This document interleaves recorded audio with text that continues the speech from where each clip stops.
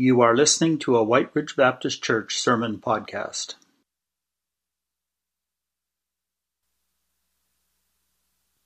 Would you continue with me in prayer? Father, we thank you, God, for the privilege of being together, and we have sought to worship you already, and we seek to continue. Sometimes when we sing the songs that we're singing that others have written, they reflect exactly the experience and the heart that we want to share with you of worship.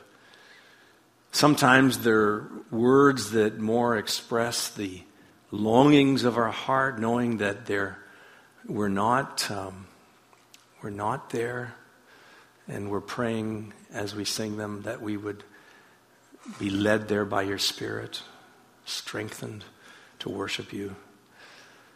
And then sometimes we sing songs and hymns that we have to maybe stop singing in order to truly worship, because they reflect an experience that we have to reflect on, we have to think about. And so, Lord, thank you that you've aided us in so many ways. Besides your word and the fellowship of other believers, we have poetry and music and song, and we thank you, Lord, for the expressions of worship. And Lord, our desire this morning is that our hearts and our minds would be in tune with you, that as we just sung, we would love you with our heart and soul and strength and mind. And so help us to do that. Lord, we would lay all of our requests before you, all of the needs, the things that weigh heavy on our hearts. We lay them at your feet, and that, believing that even in the middle of worship with songs that others have written, even in the middle of the preaching of your word, and even in the middle of having a meal with someone afterwards, you, oh God, are present and you can speak.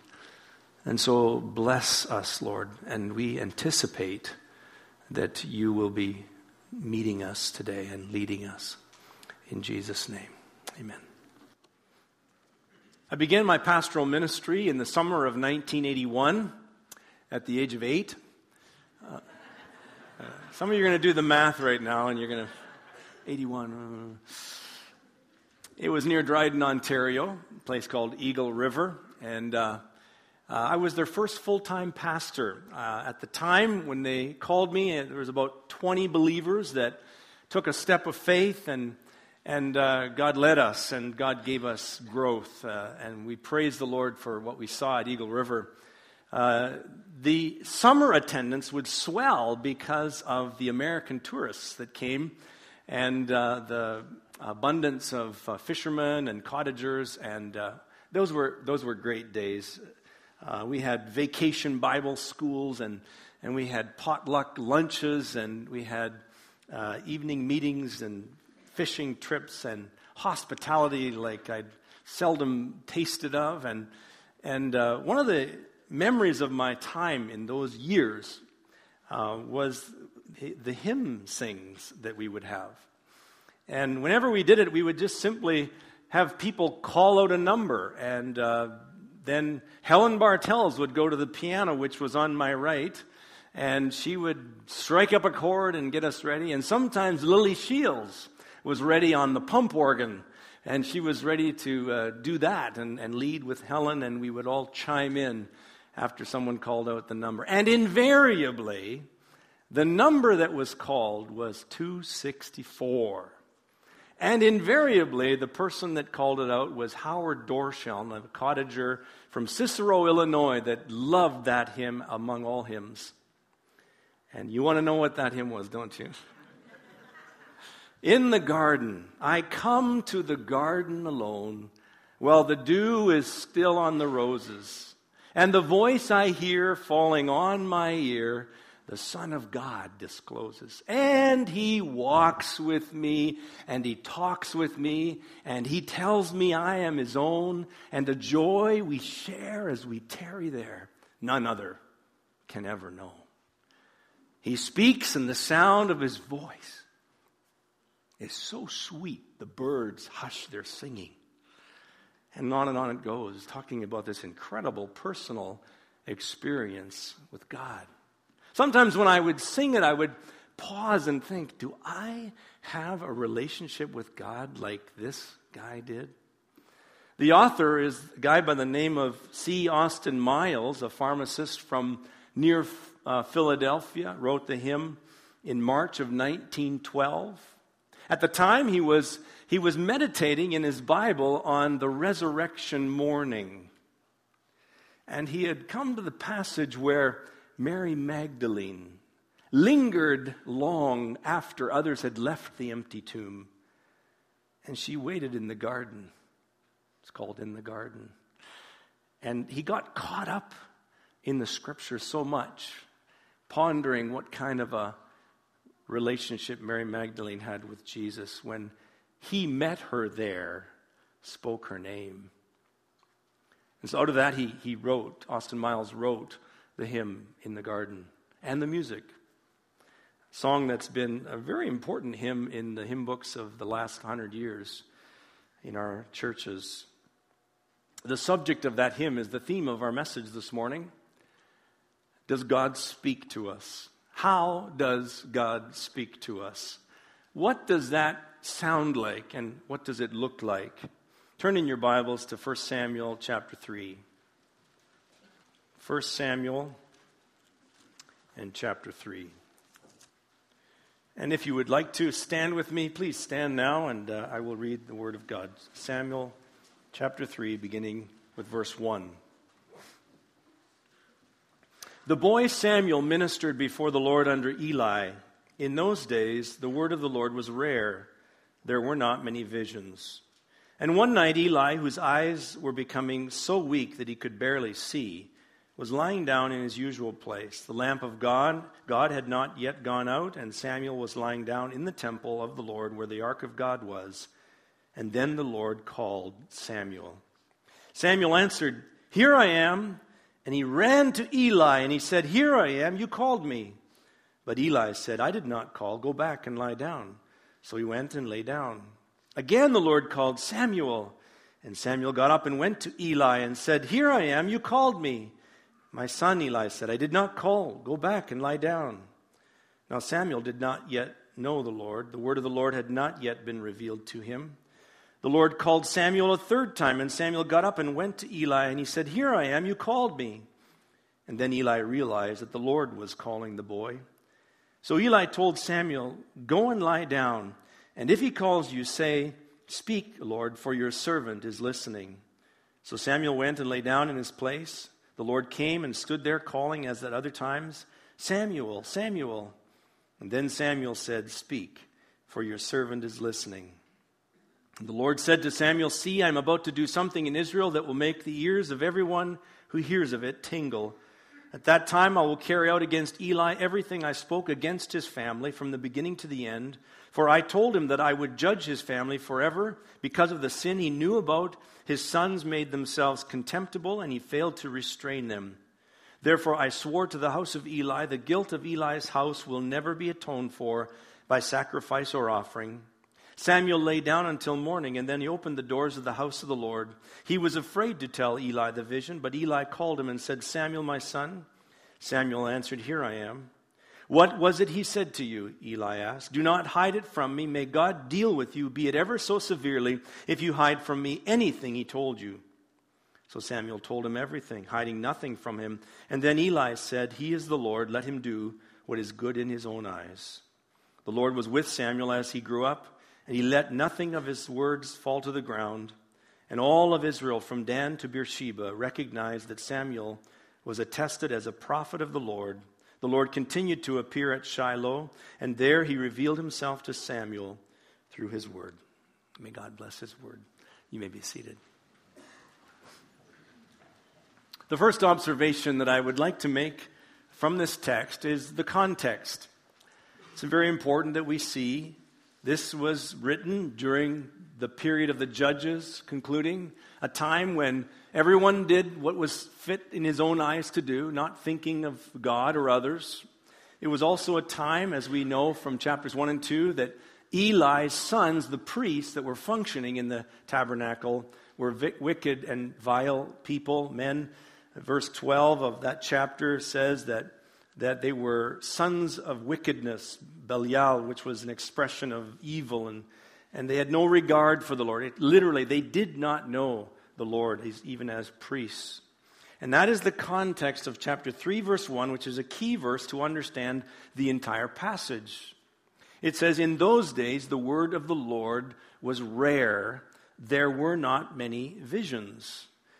Making us to understand that in Eli's day, God was not speaking much. It was a rare thing to hear from God. Even in the tabernacle where people went to hear from God, it was a rare thing to hear from God. Even with the priests who were supposed to be mediating what God would be saying, it was difficult to hear from God. Those were the days. And it was because of the wickedness of his people. 1 Samuel 2:30, "Those who honor me I honor, those who despise me will be disdained." Isaiah 65, verse 2, "All day long I have held out my hands to an obstinate people who walk in ways not good, pursuing their own imaginations." In this environment of spiritual silence and deafness, for the word of the Lord was rare, and in spiritual blindness and darkness, for there were not many visions, God speaks and a light shines. A voice is heard. It's critical to our understanding this passage because it applies to what is going on in the rest of the passage. We must ask ourselves, in our age, what is resembling Canada? And what of the passage in this scripture resembles Canada? And what about the priests in the tabernacle resembles the church in Canada today? And what of listening and heeding God in Samuel's time resembles the people of God today as well? We must apply it this way. And so as we think about it, we need to be pondering, what does it mean to be a people who shine in the darkness, a people who hear God speaking and leading us in this generation, a people who have ears to hear what the Spirit says to the churches, as is repeated countless times in Revelation chapters 2 and 3, a people who have vision to know where God is leading us. I want to just take a moment and say that I believe is really a key piece of homework that God is giving White Ridge Baptist Church in 2015. That if there is a lesson that is heavy upon the leadership of our church at this hour of our existence, it is we must know God's leading. We must know how to follow the voice of God into the coming year. And particularly as God has hemmed us in, so to speak, by leading us into yet another time of looking at building a new building on McGilvery. He has us on a course of action that must end in knowing God's will and in following it, whatever that looks like, whatever the cost, whichever way it goes. And as best as we can, the leadership of our church is saying, this is the way we think that the Lord is leading us, and we're going to go in that direction until together, collectively, God shows us otherwise. And to that end, we are going to be planning various meetings and times of prayer and communication this year. And the first two you've heard about already. This next Sunday at 6:30 in the evening, please come. and listen to the annual reports and listen to the updates of what the building committee and the capital funds team and the prayer team are talking about. And be engaged as to what you think God is doing. And the following week on February 1st, come in the evening and join us for that meal, when you will also be sitting at the table with other leaders from our church that are also in the queue, in the know on what's going on, and listen to what they have to share, but more importantly, speak to them because they want to listen to you. We want to hear what God is saying through his people, the body of Christ. And so please take note of that. There are 4 things I'd like to share this morning from this scripture. They're principles that we take from 1 Samuel chapter 3, and we want to understand what it is that this applies to us for now. In his book called Battle for the Soul of Canada, an Anglican clergy from Vancouver, Ed Hurd, writes that he is convinced that Christian values lie at the very foundation of our nation, and that the key to renewing the soul of Canada is to see a new generation of Timothys raised up. Young men and women of God that have such a zeal for God to hear from him and know his leading and follow him regardless of the cost. That is what God is doing in this scripture. God in Samuel is raising up in the darkness and the silence spiritually of that generation through the judges, a young man who is saturating himself with God in the temple and is ready to listen to God and speak God's word and follow hard after God. And that's what Canada needs today. And that's what our churches need today as well. And so notice in the scripture how very many times that Samuel is described as living in the very presence of God. Chapter 2, verse 11, it says he ministered before the Lord. This little boy, he ministered before the Lord. Verse 18, he ministered before the Lord. You see, what the author is doing here is that he's describing some of the darkness, and then he goes right back to this juxtaposition of Samuel, the boy, in the presence of God. Chapter 2, verse 21, he grew up in the presence of the Lord. Chapter 2, verse 26, he grew in stature and in favor with the Lord and with men. Sounds like Luke 2:52 talking about Jesus, doesn't it? Chapter 3, verse 1 that we just read, he ministered before the Lord. You see, there's this backdrop of darkness. And then there's this incredible light that comes because God is raising up a man of God, a prophet of God. In chapter 3, the setting that we read about is at nighttime at Shiloh in the tabernacle. And Eli, who is already an old man, is going blind, and he has gone off to his bedroom to sleep. Samuel, the boy, is in the sanctuary where the Ark of the Covenant is and where the lamp of God has not yet gone out. Do not skip over quickly, verse 2, as though these are inconsequential details, that this man is almost blind. And then the very next statement is, the lamp of God has not yet gone out. Because you see what the author is doing, even as we saw last week. When we talked last week about this woman Hannah who is barren, he is using the physical setting as a commentary on the spiritual setting. And even as Hannah is barren and can no longer have children or cannot have children, it was a commentary on Israel that was spiritually barren. And even today, even in this passage, as we read about the priest Eli, who is blind, physically blind. Israel was almost physically or spiritually blind as well. That's the intent of the author in this scripture as he shares it this way. And we see in this passage of scripture this interesting comment about sight. In chapter 2, verse 17, the sin of the young men was very great in the Lord's sight. Chapter 2:33, every one of you I do not cut off will be spared only to blind your eyes with tears. 3:17 and verse 18, he is the Lord, let him do what is good in his eyes.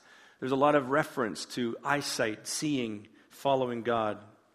It must have been difficult for this old priest Eli, who had not heard the word of the Lord much in his lifetime perhaps, to hear that this young boy Samuel was hearing from God. And in Isaiah 66:2 it says, "This is the one I esteem, he who is humble and contrite in spirit and trembles at my word."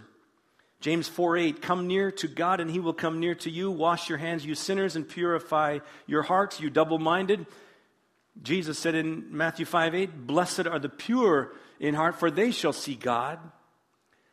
And so we see that not only was Samuel God's chosen instrument, but he was God's chosen instrument and able to be led by God because he postured himself and placed himself in the presence of God and was therefore ready to listen to the voice of God. And that was the whole point of the priesthood, you see. The whole point of the priesthood was that the holy God of Israel wanted to come down and dwell among his people. But that people was a wicked and vile people. And they were not listening, they were not heeding, they were not following God. And so there was this incredible need for those things and people within the tabernacle and the whole sacrificial system that they be absolutely set apart and holy. And yet the very ones who had been entrusted, Eli and his family, were forsaking that, and corruption had entered the house of God.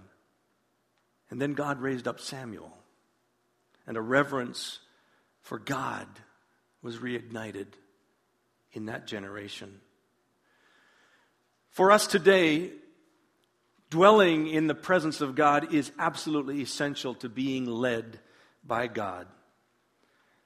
We must know that the fullness of God's presence in this generation that we live in this church age, is something that we can enjoy because of the fact that God no longer lives in temples built by hands, but rather in human people, the people that are indwelt by the Holy Spirit of God. We are the temple of the living God, is taught.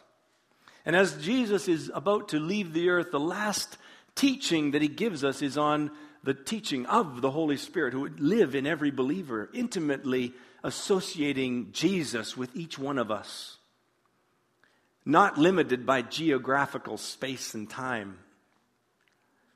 And Jesus in teaching is using a metaphor in John 15 of the vine and the branches, the abiding, the dwelling of a branch into a vine, and so intimately connected. And out of that relationship of fruitfulness comes this incredible statement in John 15, verse 15, where it says, "I no longer call you servants, because a servant does not know his master's business. Instead, I have called you friends, for everything that I learned from the Father, I have made known to you." Incredible.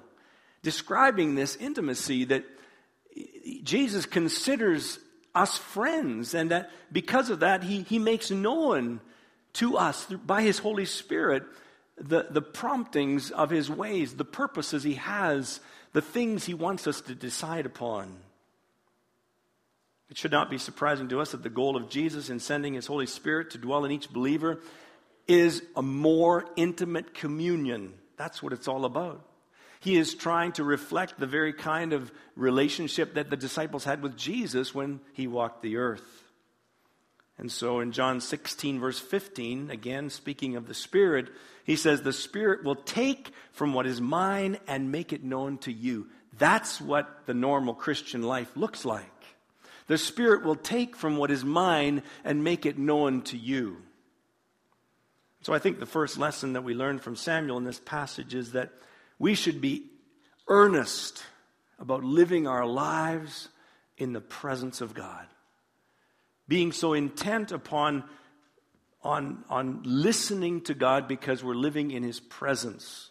Our first job of every day is to settle our heart down so that we can actually be conscious that I am in the presence of God. Many voices, many distractions, many things that will argue for my time every morning when I open my eyes. But the first thing, the first business of the day is to get my heart quiet before God, to know his presence.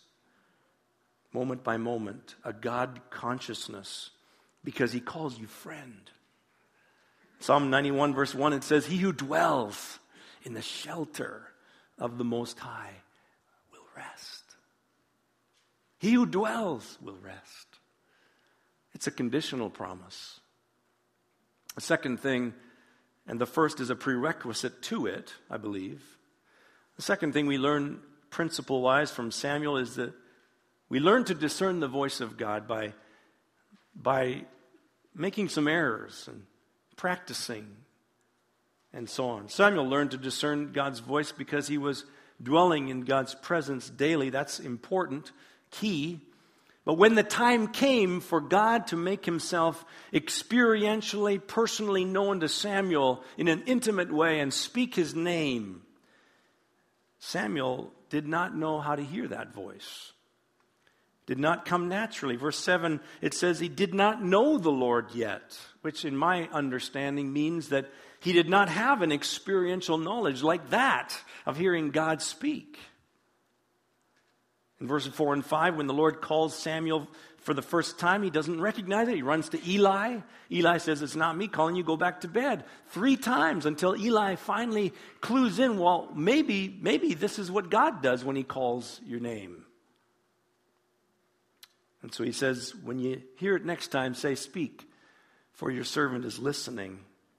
If we apply this scripture to us today, a spiritual principle can be understood to help us from being misguided on hearing from God. The principle is simply that in order to discern the voice of God, you must spend time in the presence of God, and that in doing so, you learn what is his leading and what is not his leading. Like a sheep that spends time in the presence of the shepherd and just knows his voice. Or like I spoke of with Bonnie Thole this past week, I met her dog, her son's dog one time, it was a blind dog. And it was just uncanny how that dog followed his master's voice all around the room because he knew the voice after having been practicing it and listening. Now, I believe that Samuel in the temple heard the audible voice of God when he heard him calling him. And I believe that in verse 10, God literally stood over him. I'm not sure what it must have looked like, but some appearance of the divine manifestation was with Samuel. And we must distinguish between what Samuel experienced and what we experience.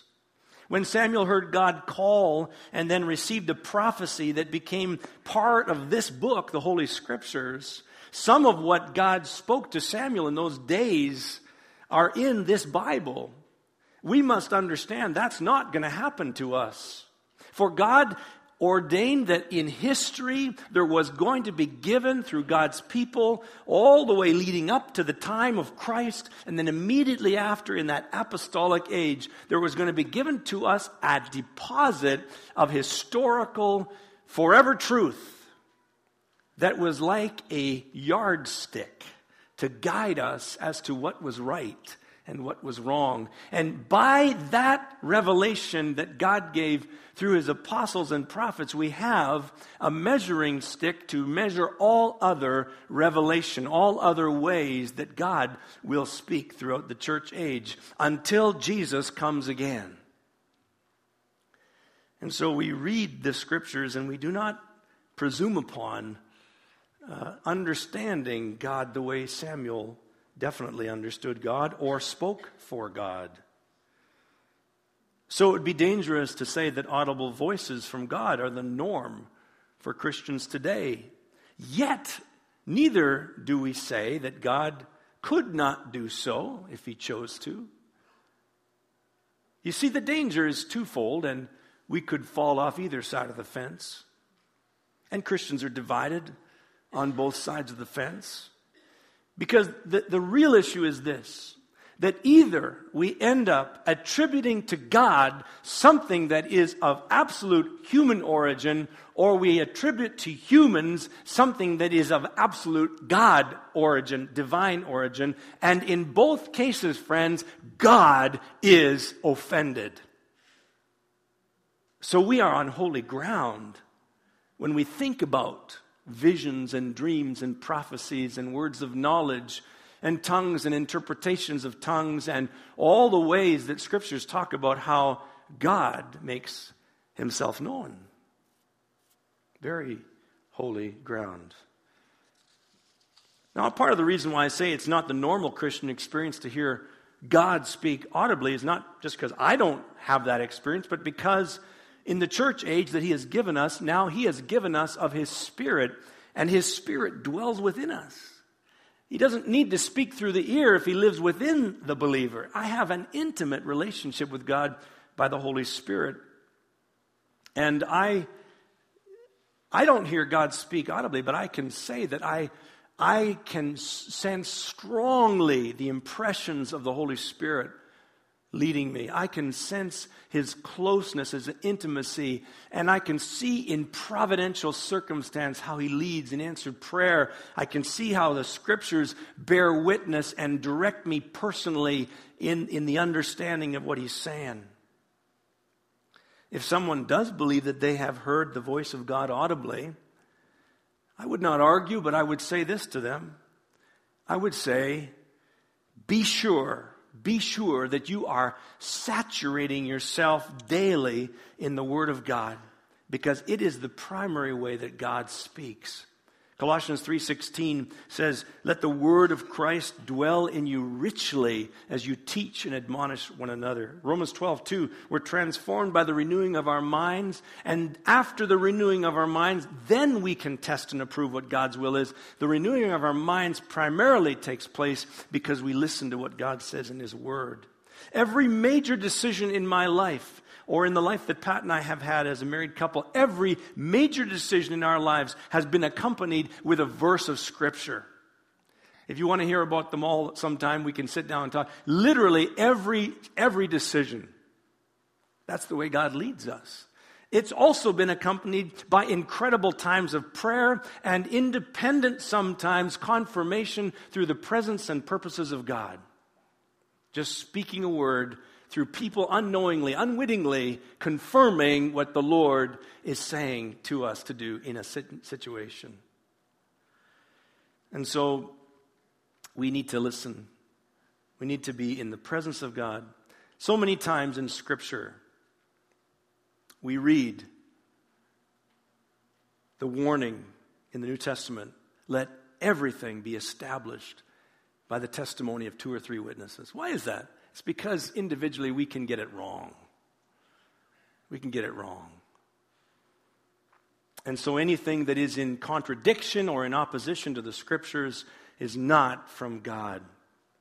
And so we need to be careful.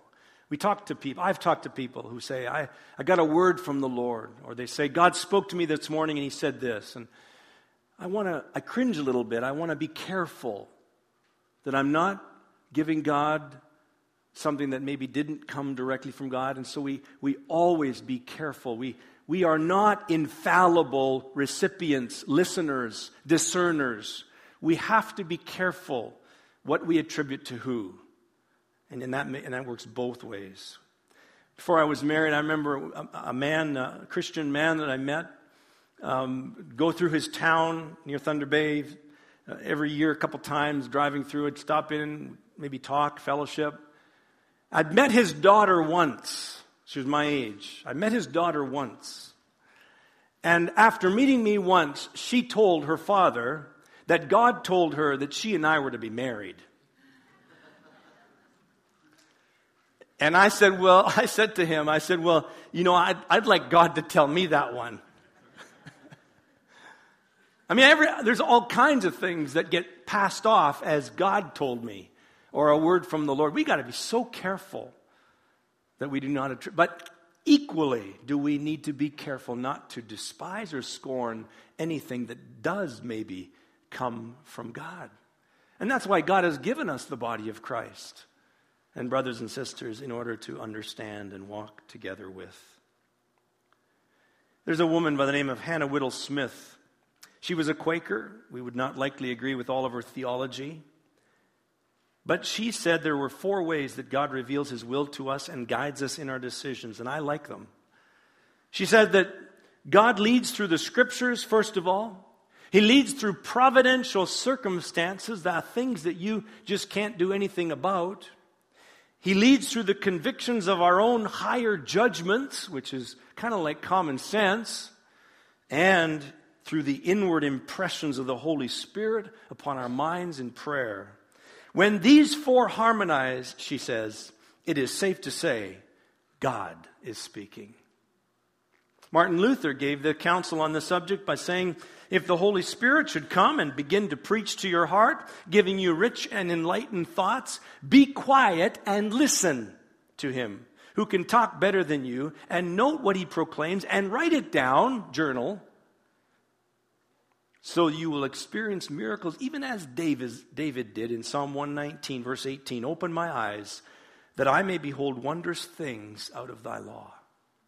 J.I. Packer, a theologian of the 20th century, still alive, that probably is head and shoulders above so many in terms of being a balanced, biblical evangelical. 2 different books,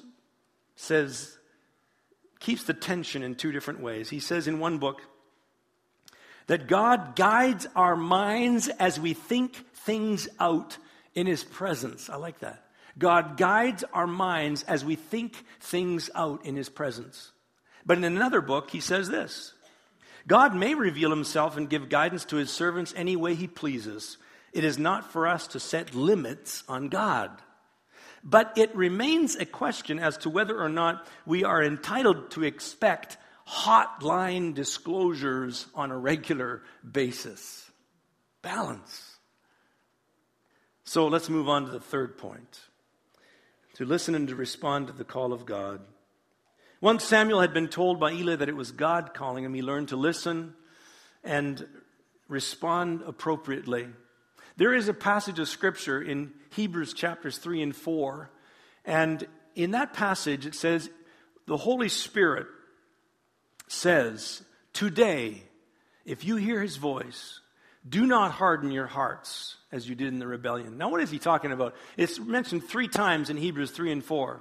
Well, it's quoting Psalm 95. Psalm 95 is quoting Exodus 17, an experience that Israel had in the wilderness when they tested the Lord, when they didn't obey God in a situation and they grumbled against Moses, the leadership.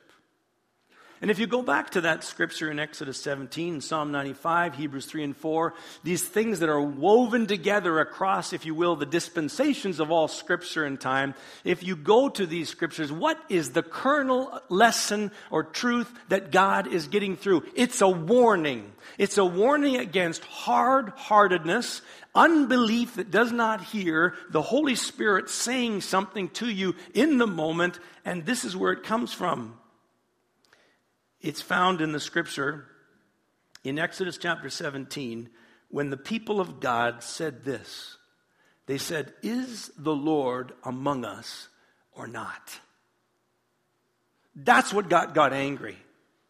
That's what crippled their faith.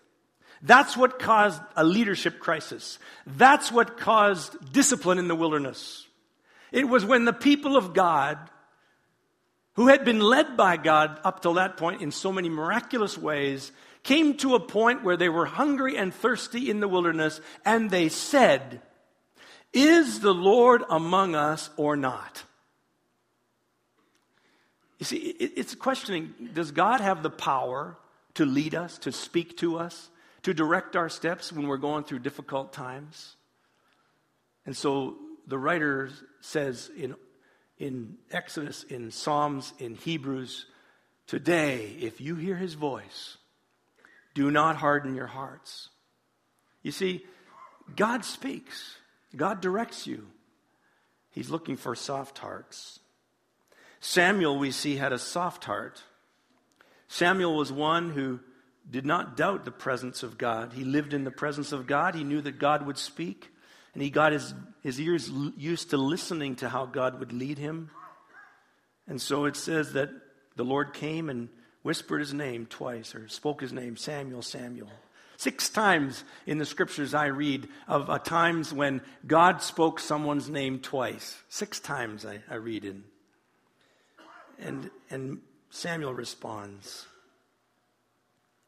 It's kind of like Mary Magdalene, or Mary, the mother of Jesus, responding in the first miracle Jesus did in Cana of Galilee in John chapter 2. And she says to the servants, do whatever he tells you. That's good counsel. Do whatever he tells you. Well, finally, the fourth point is look forward to obeying the will of God. The prophecy that comes through in chapter 3, 11 to 21 is a difficult and hard message for Israel, and especially for Eli's household, the priesthood. They'd been judged for mishandling the holy things. Next morning, Samuel gets up and he just wants to go about his business. He's afraid to tell Eli, but Eli makes him tell him the whole truth. Eli tells him the whole prophecy. Samuel tells him the whole prophecy. Eli responds by saying, he is the Lord, let him do what is good in his own eyes. And then the conclusion of the matter comes in verses 19 to 21. It says, the Lord was with Samuel as he grew up. He let none of his words fall to the ground. And all Israel from Dan to Beersheba recognized that Samuel was attested as a prophet of the Lord. The Lord continued to appear at Shiloh, and there he revealed himself to Samuel through his word. And Samuel's word came to all Israel.